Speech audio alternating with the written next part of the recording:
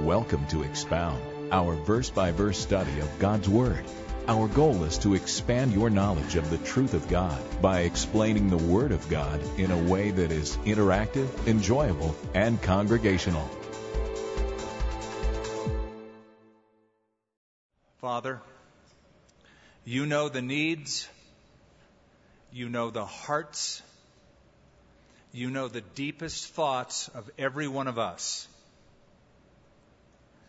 And we commit everything in our lives, Lord, that concerns us. You know our concerns. We commit them to you. And Father, we lay our lives down before you in a way where we acknowledge your lordship over us, and we believe you desire to do a work inside of us tonight. You have things to tell us in particular, individually. We do want to learn. We also want to be challenged. We do need information, but Father, we crave and pray for the inspiration that comes by the Holy Spirit taking what we read together and applying it individually to our hearts and our conditions. I pray for my brothers and sisters who have gathered. You know what they're struggling through, and I pray you would lift their spirits and encourage them in this place with these words. In Jesus' name, amen. Then Jesus, being filled with the Holy Spirit, returned from the Jordan and was led by the Spirit into the wilderness. By reading just the first verse, it sounds like the rest of the chapter is going to be peaceful, doesn't it? Jesus, filled with the Spirit, and then led by the Spirit out into the desert. It's like, it sounds like it's going to be just a great, wonderful, peaceful chapter. And we might even think by reading the first verse, great, Jesus is going to get some R&R out in the desert. Maybe you'll picture Jesus in Palm Springs by a pool with a Diet Coke, little umbrella in the glass. Well, far from that, Jesus is walking right into oppression and affliction, conflict. We're going to find out that as soon as Jesus is baptized, which we read about the last couple of weeks, he goes out into the desert, and for 40 days he is tempted by the devil. And wherever we read of our Jesus, we find him in conflict with Jewish leaders, the Jewish people, eventually the Roman leaders. And here, the source of all conflict, Satan himself. But by just reading the first verse, it sounds like it's just going to be a smooth skate into the future. No, he's going out into the wilderness and will face the temptation of his archenemy, the devil. We're going to see not only that, but we're going to see Jesus in the synagogue where he is opposed by his own countrymen. Not only that, but we're going to see him in yet another synagogue where he is opposed by a demon-possessed man. And the demon speaks out of this man in the synagogue service. We're also going to discover the power of punctuation. My English teacher would love to hear those words. The power of punctuation. In this case, the power of a comma. The power of a comma in a single sentence that made all the difference. I'll explain in a moment. There was once a woman who was traveling overseas, a wealthy gal.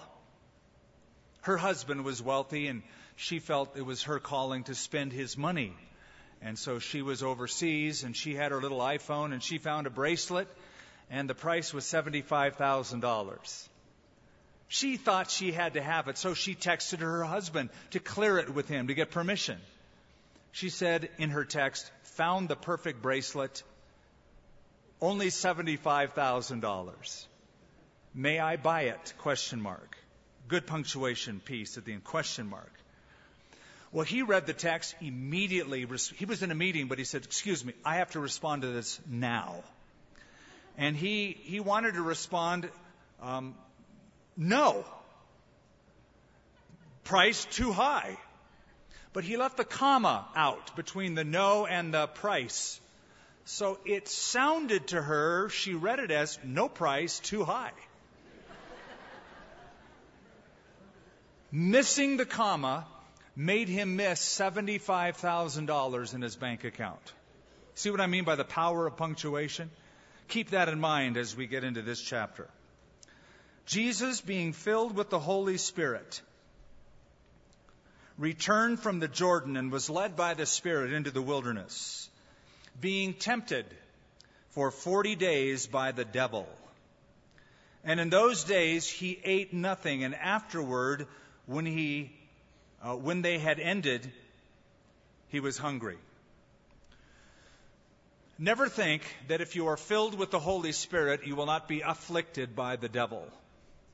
Never think that if you are led by the Spirit, words in this text, you will not be lambasted by the devil. In fact, I think it's safe to say, if you are led by the Spirit, you are going to experience the attacks of the enemy. Jesus, filled with the Spirit, Jesus, led by the Spirit, will face opposition. So don't assume, I'm a child of God, I'm a Christian, I love Jesus, so He's going to keep me safe from all that evil and all that temptation. And here is the example of that.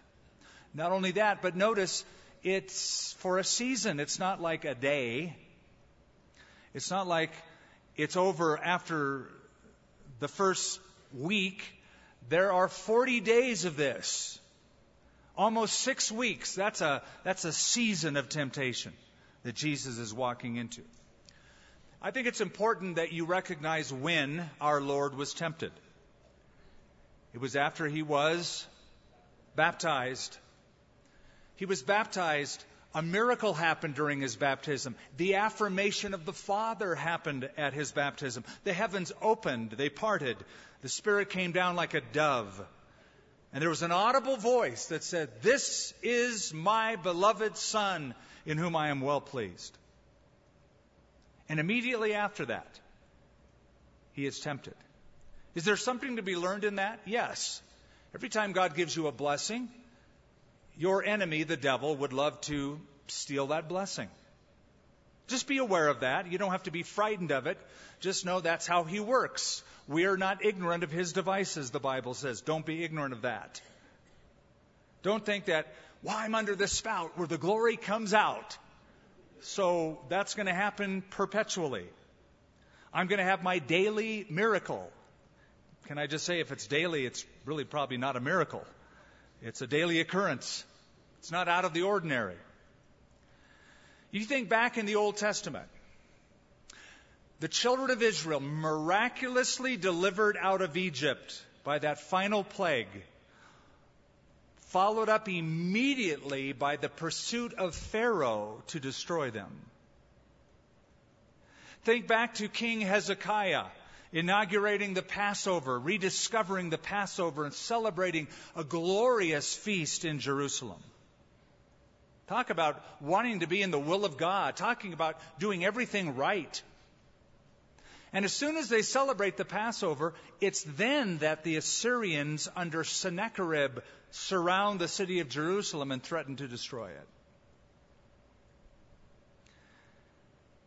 The transfiguration of our Lord Jesus Christ, the three disciples, Peter, James, and John, saw that. They just thought, wow, can you believe it? This is like it didn't get any better than this. And maybe they thought they were now living at a plane above the rest of the disciples. As soon as they got that blessing, they went down the mountain. The first person they met was a demon-possessed boy who challenged the authority of the disciples.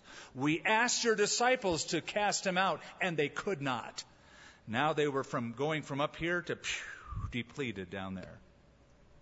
So that's a pattern of attack. God gives a blessing. The enemy would love to rip that blessing off.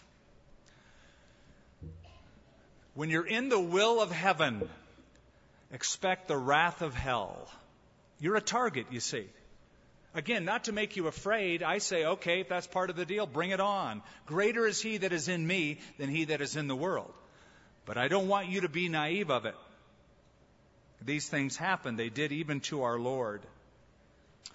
I don't know if you've heard the name J.C. Ryle. Probably not, because he lived like over a century ago. But he was a bishop of the Anglican Church in Liverpool, England. And he was a great teacher, a good expositor, and he said some pithy things. And here's one of the things he noted about spiritual warfare. He says, sometimes Satan is more active in church than anywhere else. Now just think of the times you've come and maybe the Lord gave you some blessing at church. You heard something you needed to hear. You received a word from the Lord through His Word, the Scripture, in just the community gathering like this. And so you go, I got my answer. I feel so good. I'm on cloud 9. That's so good. And then you get out in the parking lot. Or out on Osuna. Or you get up on the freeway and some crazy driver, and the Lord knows this place is filled with them, aims to cut you off or run you off. Now your joy is challenged. Now I wonder what comes out of your mouth. Is it, oh, bless the Lord, oh, my soul, and let all that is within me run him off the road? Or you go out to the parking lot after the service and you discover your car has been broken into. We've had a few of those. Even though we have security that go through the parking lot and they keep this place safe. Such a great security team. We've had that happen. And I just wonder, oh Lord, what they must be thinking. Great, I come to church only to get ripped off. Well, he was being tempted for 40 days by the devil.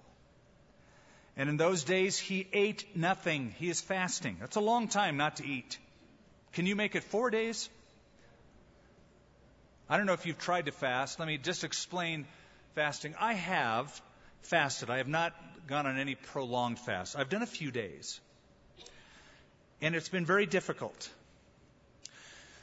What I'm told, I can't tell you by experience, only what I've read, that when you fast, at first it's hard, then it gets harder, then it gets harder, but then eventually, if you withhold yourself from food and your stomach begins to shrink and your body gets used to it, eventually you lose your appetite.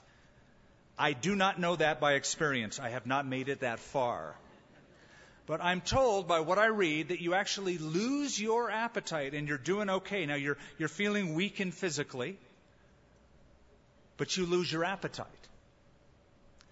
But then your appetite returns. When your appetite returns and you're experiencing hunger again, like Jesus was after 40 days, now you're on the verge of starving to death. You will die if you don't soon remedy your condition with food. That's the condition we're dealing with our Lord Jesus Christ. He was hungry now after 40 days. He's now on the verge of being so physically deprived that he is starving to death. In the Bible, in a nutshell, people would fast for a few different reasons. Reason number one, mourning for the dead. Grief causes you to lose your appetite anyway, and sometimes to identify with another person, you withhold from food as an act of mourning. A second reason people fasted in the Bible was as an act of repentance. You've heard of Yom Kippur, yes, the Day of Atonement. They would fast. The biblical term for that, both in the Torah as well as the prophet Isaiah, chapter 58, is to afflict your soul.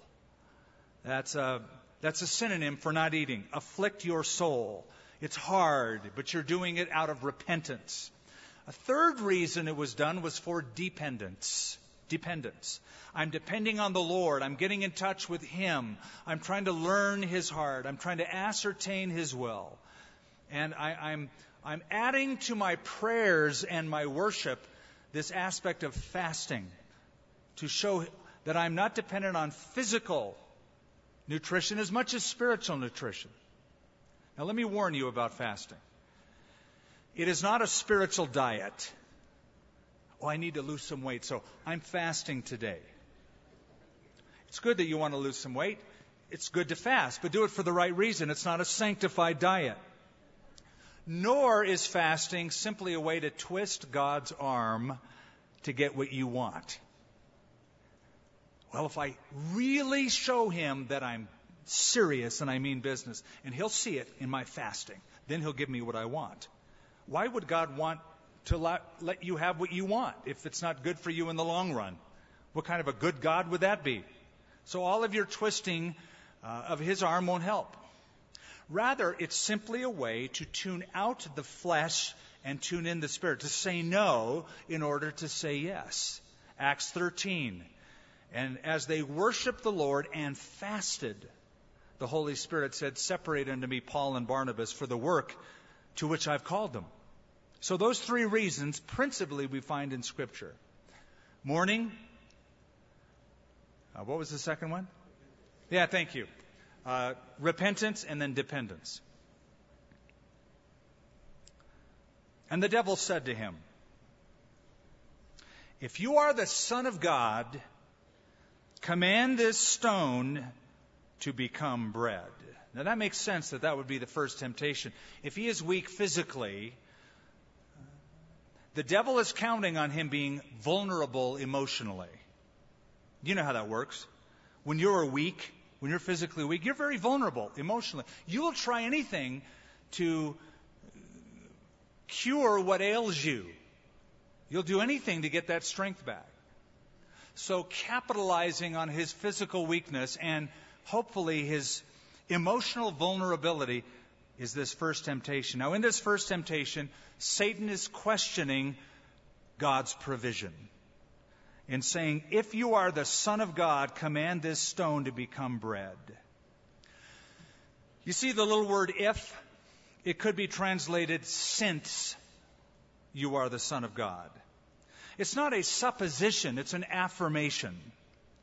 The Wuest translation of the New Testament puts it this way: in view of the fact that you are the Son of God, command this stone to become bread. Since you have all power, use your power to satisfy yourself. Why is that a temptation? It's really a slur, it's really a slam, it's really a question on God's provision. Hey, since you're the promised one, you're the Son of God, since that's true, why isn't your Father providing for you out here? Why would he let his own Son, the Messiah, starve to death? So use your power to satiate yourself, to satisfy yourself. We find that same kind of temptation in the Garden of Eden, do we not? There's the tree.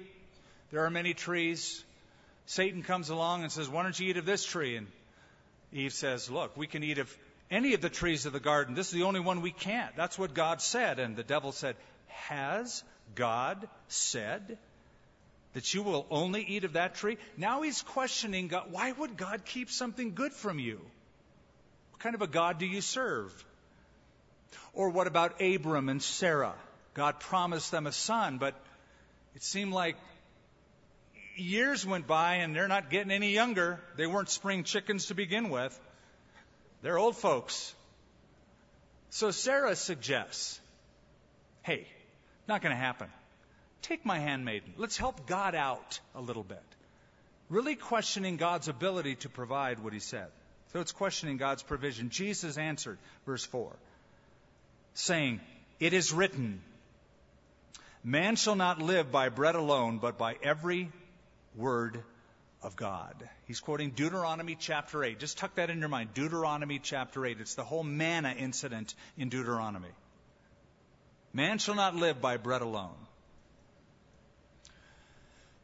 How many times have you had the feeling or the thought inside your little head, "Hey, I'm a child of God. I'm a Christian. I believe in Christ. I've devoted my life to him. Why isn't God taking care of me?" Have you ever had that thought? Has that ever been whispered in your head? How come God isn't taking better care of you? Second temptation. Verse 5. This is now questioning God's promise. Then the devil, taking him up on a high mountain, showed him all the kingdoms of the world in a moment of time.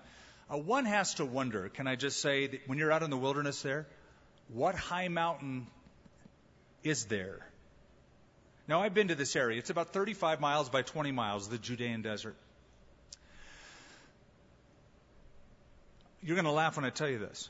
Most scholars will point to a mountain near Jericho, and they call that the Mount of Temptation, because it's the only high mountain in the area. You know how tall it is? 1,200 feet. You know how high Sandia Mountain is? Almost 11,000, 10,600, 700 feet. That's a high mountain. And yet, keep in mind, when the Bible speaks about the Sea of Galilee, it's not like, wow, it's a sea, an ocean. No, it's a little lake. But sea in the language simply means a body of water. And mountain doesn't necessarily mean, it just means an elevated place. An elevated place. And so this high mountain, in comparison to that area, which is mostly below sea level, 1,200 feet above sea level, pretty high mountain. So anyway, just thought I'd throw that in. Because if you ever go there, you're going to go, now where is that high mountain that the Bible tells me about? And we'll show it to you. And you can laugh as well then. The devil, taking him up on a high mountain, showed him all the kingdoms of the world in a moment of time. And the devil said to him, all this authority I will give you and their glory, for this has been delivered to me. He is called the prince of the power of the air, the god of this world. And I will give it to whomsoever I wish. Therefore, if you will worship before me, all will be yours. This is questioning God's promise. Can I paraphrase it? Jesus, I know why you've come. You've come for the whole world. You've come to rule the whole world. You know that one of the promises of the Messiah is that he would have world domination. Psalm 2 is your key verse for that. And you can write that down. Look at it later. Psalm 2. The Lord speaks, you are my son. This day I have begotten you. Ask of me, and I will give you the nations for your inheritance and the ends of the earth for your possession. The Bible says that one day Jesus will rule and reign over the whole earth. First, he came to redeem it by his death on a cross. Satan is suggesting this.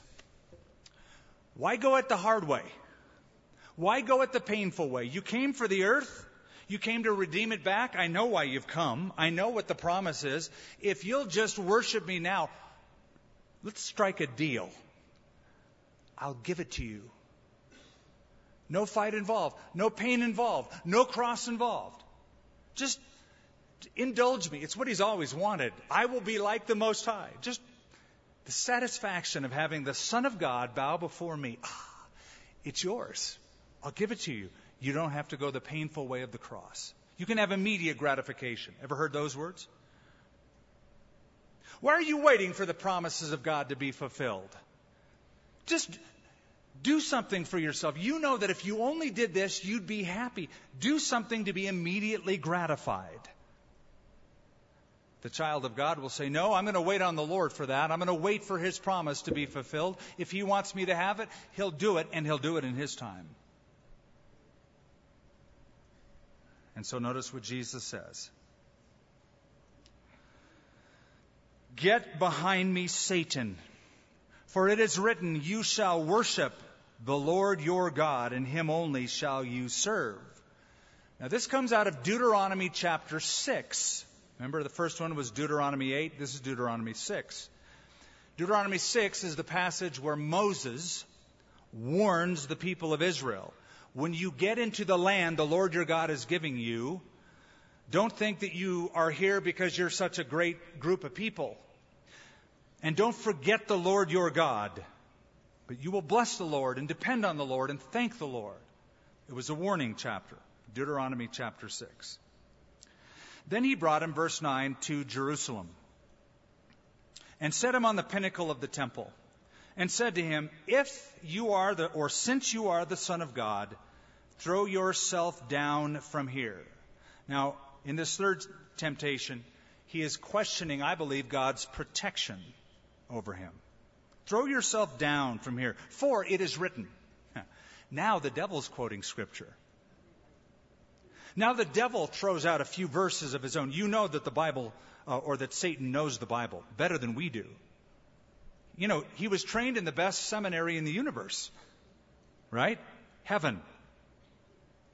And he's had a long history with humanity. So he knows the Bible, and he knows what to bring in and what to leave out. Now he's going to quote, but he's going to take it out of context.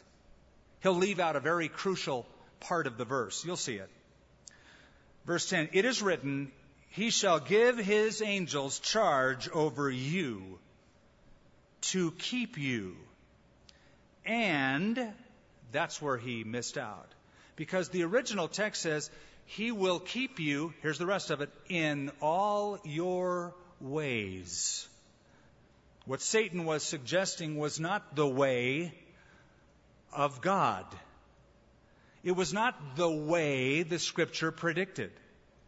It's just your own personal protection. He will keep you. And in their hands he shall bear you up, lest you dash your foot against a stone. Okay, you're the Son of God. Okay, God the Father protects His Son, sending His Son into the world. Prove it. Let's give the Father a chance to fulfill what He promised. For it is written, you can jump and you won't stub your toe. I'm paraphrasing. God's angels will bear you up. Any text of Scripture, any text taken out of context can become a pretext. You can prove just about anything you want with the Bible, simply by taking it out of its context. That's how culture started. That's how people use proof text for the weirdest, wildest, crazy schemes. They quote a verse of Scripture. I see it in the secular news media, people quoting the Bible, and I think, out of context. Many examples. Don't have to get into it. Now, please notice in verse 9, he was set on the pinnacle of the temple. The pinnacle of the temple is the southeast corner of the Temple Mount.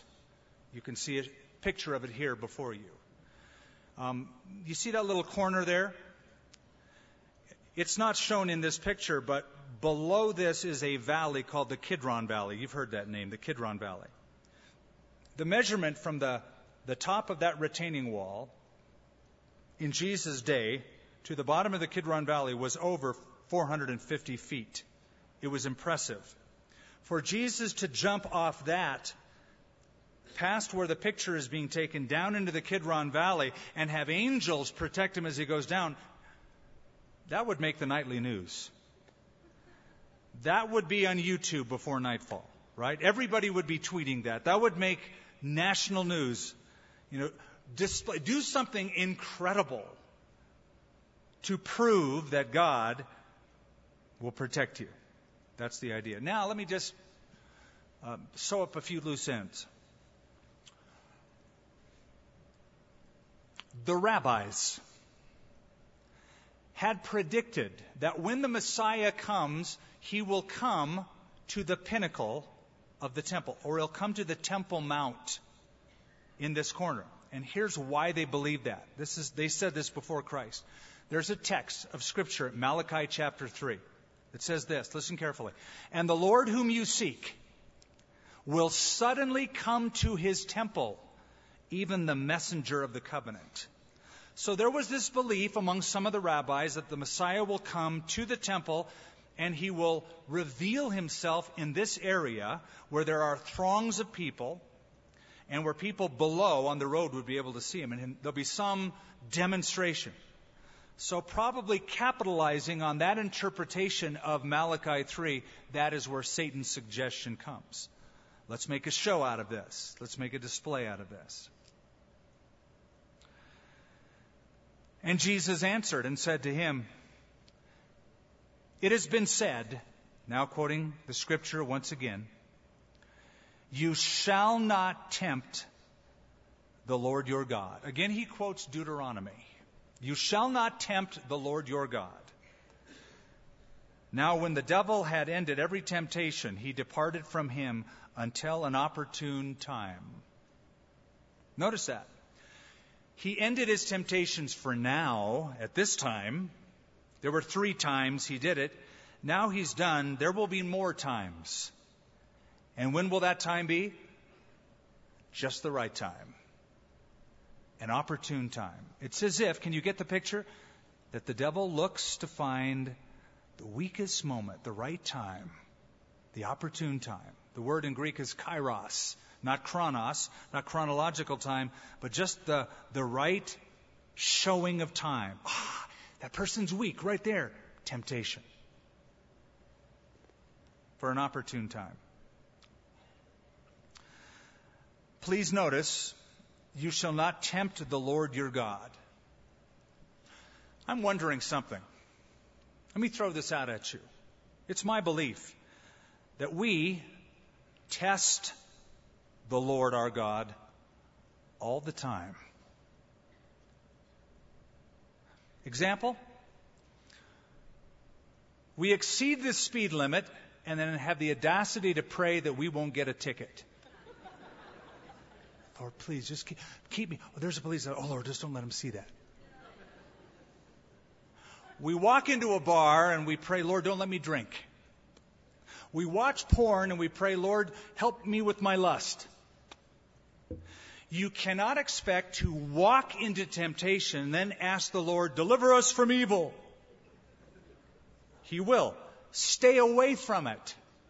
Don't deliberately test the Lord your God. Place yourself in that kind of a position. What are the 2 ways that Jesus handled temptation? There are 2 ways.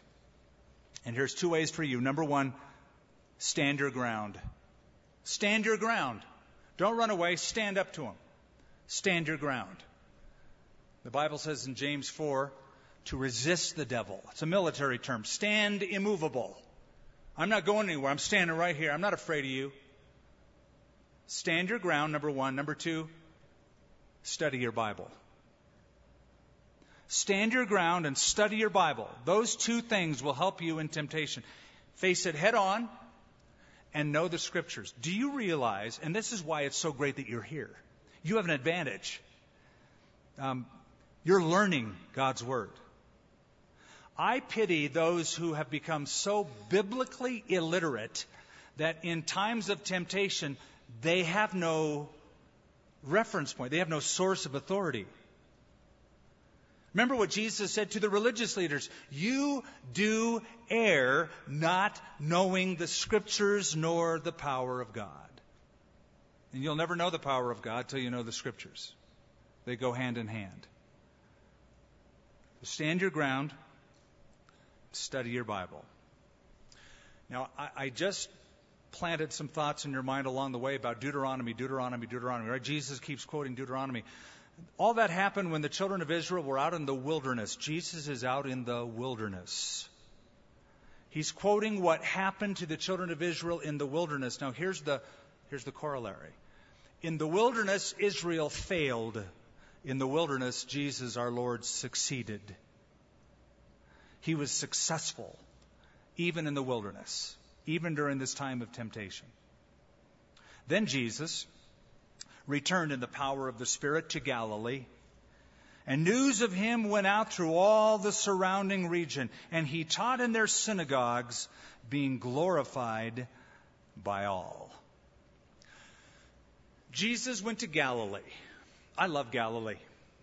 It's one of my favorite places to go. If you go there today, it's pretty rural. It's pretty much like it was. In fact, I would say it's less crowded today than it was back then.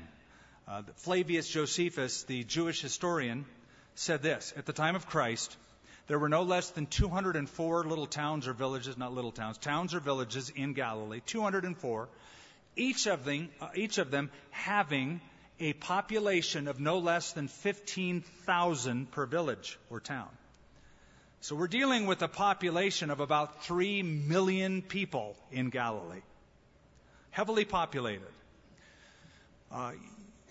Galilee, named after the Sea of Galilee principally, is a region in that northern part of Israel. It goes by several other names, though. Number 2, its second name is the Lake of Gennesaret. You're going to find that name in chapter 5. I think it's verse 1, chapter 5. The Lake of Gennesaret. Gennesaret is a little piece of land where they grow stuff, farms, right there to the left, the west of the lake. So Galilee is one name. Gennesaret is another one. A third name is the Lake of Kinneret. Today in Israel, the Jews call it the Kinneret Lake. And that's because of the Hebrew word kinor, which means harp. And why is it called harp? Well, look at a map at the back of your Bible and look at the shape of the lake. It's shaped like an ancient harp. It looks like a kinor. So they call it Kinneret, named after a harp-like body of water. The fourth name of this lake or area is Tiberias, named after a Hellenistic town that became named for a Roman emperor, but it was a town that's still there today on the southwest shore of that lake. So all four names are given it. Here it's called Galilee. The region with the lake is called Galilee. So he returned, that is from the desert, to the northern part, Galilee, and news of Jesus him went throughout all of the surrounding region. Why Galilee? Well, he was raised in Nazareth, that's part of Galilee, but he will spend his headquarters, his days around the lake at a little town called Capernaum. He's going to move his residence. Why? Isaiah chapter 9 predicted that the Messiah would arise out of Galilee. Those who have sat in darkness have seen a great light. And it identifies that place as the Galilee of the Gentiles. It was a place that was populated more than any other place in the land with outsiders, non-Jewish people. Wars had been waged in the past, and Gentiles surrounded that region for a long time. And because of that, there were mixed marriages between Jew and Gentile in that region more than any other part of the land. That is why the people down in Jerusalem snubbed the Galileans, considered them outcasts, second-rate citizens, hicks, if you will. Did you know the Galileans even had an accent? A certain kind of a pattern of speech that gave away that they were from Galilee. When Peter was down in the courtyard of the high priest, and the servant girl said, "You were one of his disciples, for your speech betrays you." I can hear by your hick accent that you're a Galilean. Now, I'm not going to point to any part of the country that would have that kind of an accent, but you can use your imagination and have a lot of fun with it. Jesus headquarters himself in Galilee. And notice verse 15, he taught in their synagogues, being glorified by all. So he came to Nazareth, where he had been brought up, and as his custom was, he went into the synagogue on the Sabbath day, and he stood up to read. I hope you don't mind, but I want to give you as much background information as I can. We read here of a synagogue and the synagogues. You know why that's important? Because you never read about a synagogue when you read your Old Testament. Ever once. There's never a synagogue in the Old Testament. Doesn't appear. They don't exist. Suddenly you start opening up the New Testament and you keep reading synagogue, synagogue, synagogue, synagogue. So I hope you ask questions like, where'd that come from?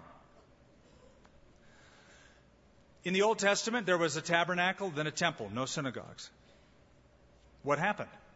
The temple got destroyed. That's what happened. 586 BC, the Babylonians destroyed the temple, right? And then took the children of Israel captive into a foreign land. Now, as captives in Babylon, they cannot practice ceremonial law.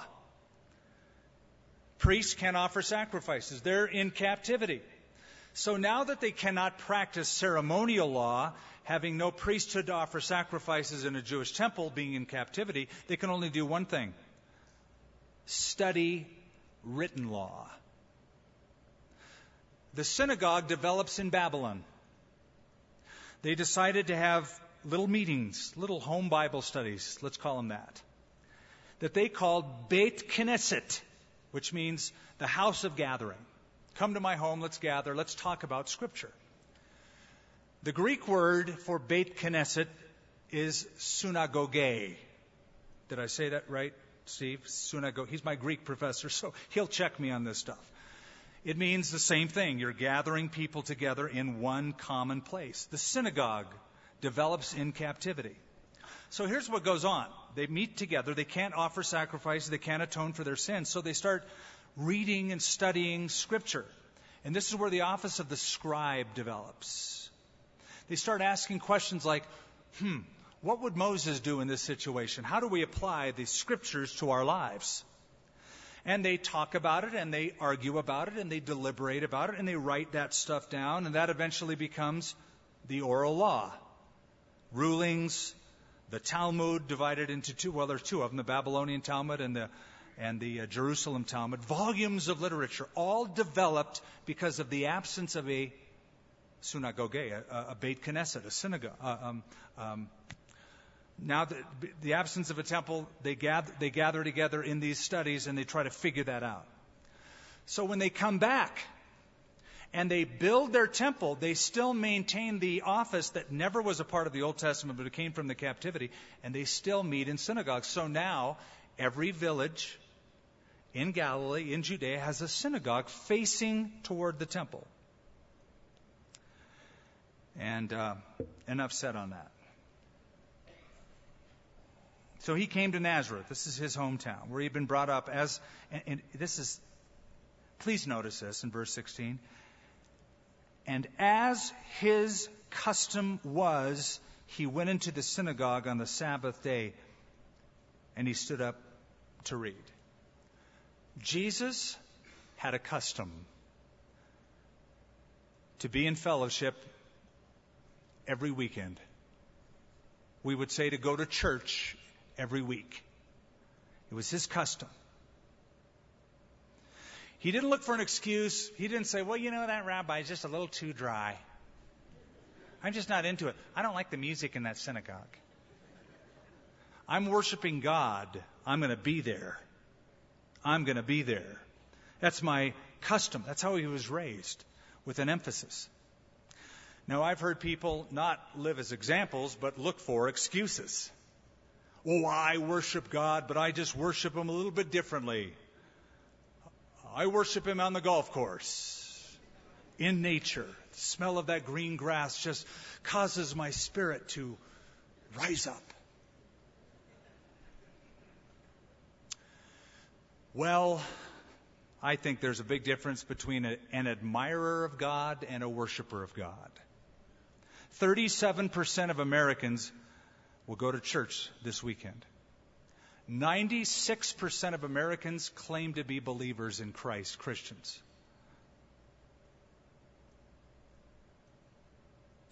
Admirers or worshipers? When somebody says, I worship God, but I'm out on the golf course, I would honestly say you're probably just worshiping golf. It was his custom. He was there. It was important to him. Now, I don't think that the synagogue services were all that stimulating. It would be easy to say, it's kind of boring. And we kind of stand up, do this little invocation, this little chant, sit down, read a scripture, take an offering. Somebody kind of comments on the scripture, not always too polished. But it was his custom. He did it. And he was handed the book of the prophet Isaiah.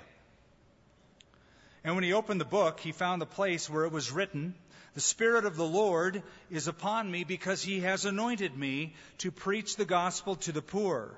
He has sent me to heal the brokenhearted, to preach deliverance to the captives and the recovery of sight to the blind, to set at liberty those who are oppressed, to preach the acceptable year of the Lord." Then he closed the book and gave it back to the attendant and sat down. Are you noticing something interesting? When they would read this scripture, they would stand up. Jesus stood up, opened the scroll, and read the scripture. Then he closed the book and he sat down.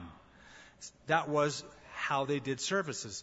You stand up, saying, I respect and revere the Word of God.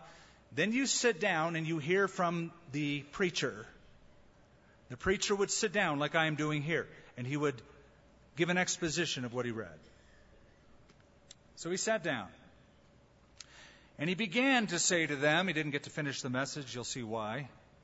Today, this scripture is fulfilled in your hearing. He's quoting Isaiah 61. The readings in the synagogue were prescribed.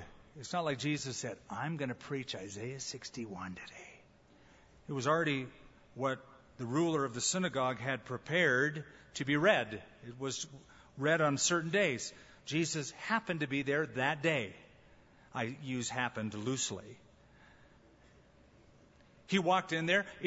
He opened up the scripture to Isaiah 61, read it. That was the prescribed scripture. And then he addresses them. And here's his message.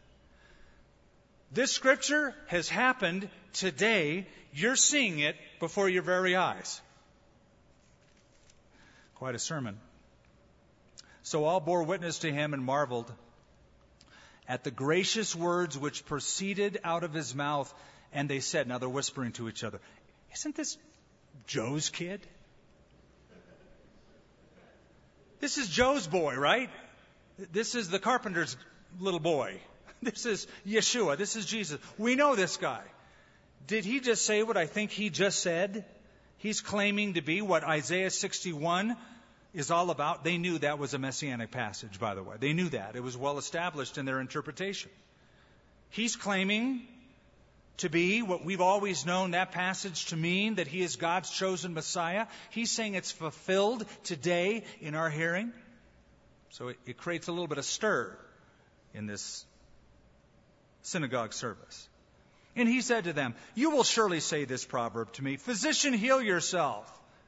Whatever you have heard done in Capernaum, do also in your country. If you're such a good doctor, Jesus, and heal us here. We've heard about your miracles in Capernaum. Pull off a few here. Just don't preach us a sermon. Give us a miracle. And he said, assuredly, I say to you, no prophet is accepted in his own country. But I tell you truly, many widows in Israel were in Israel in the days of Elijah, when the heaven was shut up 3 years and 6 months, and there was a famine throughout all the land, but to none of them was Elijah sent except to Zarephath in the region of Sidon, up in modern-day Lebanon, to a woman who was a widow. Notice two things there. It's a Gentile region. She's a Gentile widow, and she's a woman. Right? Just notice those two things. Those are important. And many lepers were in Israel in the time of Elisha the prophet, and none of them was cleansed except Naaman the Syrian, a Gentile. Women, lepers, Gentiles. The lowest rung of the Jewish ladder 2,000 years ago. They did not esteem lepers. They were outcasts. They did not esteem women second-class citizens. They certainly hated Gentiles. Their saying was God created Gentiles as kindling wood for the fires of hell. And Jesus says, let me tell you about two prophets misunderstood by the Jewish nation in their time, Elijah and Elisha. And God didn't send them to the Jewish people, but to Gentiles who received them. And he did a miracle. There were plenty of lepers in Israel. There were plenty of widows in Israel. But these two prophets were sent to Gentile regions. So what he's doing is taking these second-class citizens, women, lepers, Gentiles, and saying they are better than unbelieving Israelites. You need to know that so you understand their response to his sermon.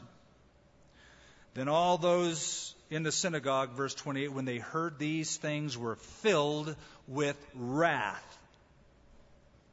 And they rose up and thrust him out of the city and led him to the brow of the hill on which their city was built, that they might throw him down over the cliff.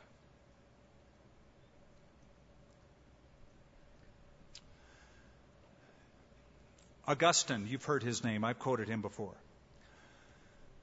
speaks about some people, even some people in churches, who, like these people, he said this, they love the truth when it enlightens them. They hate the truth when it accuses them. Jesus gets up and preaches a sermon. Today this scripture is fulfilled in your hearing. Was it the truth? Yep. Did they like the truth? Absolutely not. That's Joe's boy. Then he says, unbelieving Gentiles in your history received God's favor. And they're rejecting him. They're rejecting Jesus. And they're rejecting his words because he brings this up. They love the truth when it enlightens them. They hate the truth when it accuses them. And Jesus is doing that here. Okay. We're coming to a close. And I wasn't able to get through it all. No problem. We'll do it again. But I'll say this.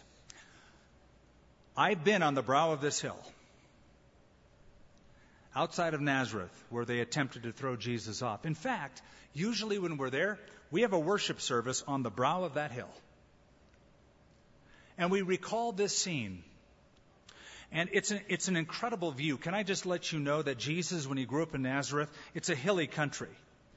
And from Nazareth, looking out over the valley, all of Old Testament history was displayed before Jesus as a young boy.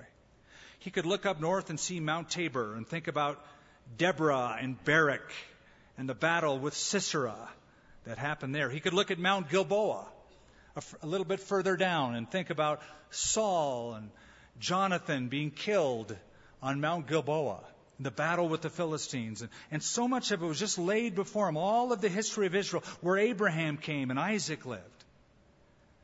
But also, what Jesus was looking down at was a very interesting valley called the Valley of Armageddon.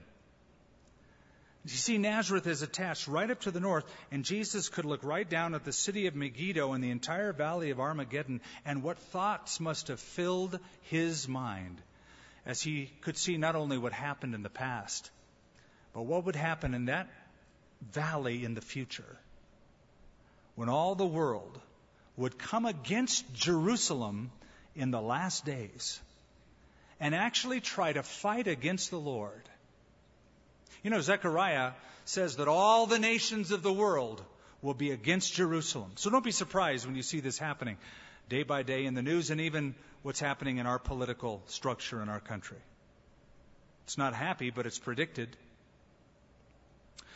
Well, we're out of time. We're actually a minute over time, and I didn't even get into really the best part, which is Isaiah 61 and how Jesus incredibly put a period where Isaiah put a comma. But it's the most important comma in the entire world because you're in it right now. More on that next time we meet. Let's pray. Father, we believe this to be your word. I think of the afternoon when Billy Graham at Forest Home opened his Bible on a stump and confessed that there was much of the scriptures he did not understand, he did not grasp, he couldn't make sense of. But he said, I believe that this is your word, and I believe that you can change a person's life by the preaching of your word. And he committed himself there and then to the proclamation of truth. We thank you, Lord, that in the hearing of your truth there is freedom. You will know the truth, and the truth will set you free. Not only are we freed by it, Our faith grows because of it. Faith comes by hearing, and hearing comes through the Word of God. We have heard your Word. We have heard these stories. We've imagined it in our mind's eye. And I pray, Lord, with these principles, again, not only would we have the information, but have received the inspiration by your Spirit, especially as we deal in our temptations and our struggles, to stand our ground and to study our Bibles. In Jesus' name, amen. If you've missed any of our Expound studies, all of our services and resources are available at expoundabq.org.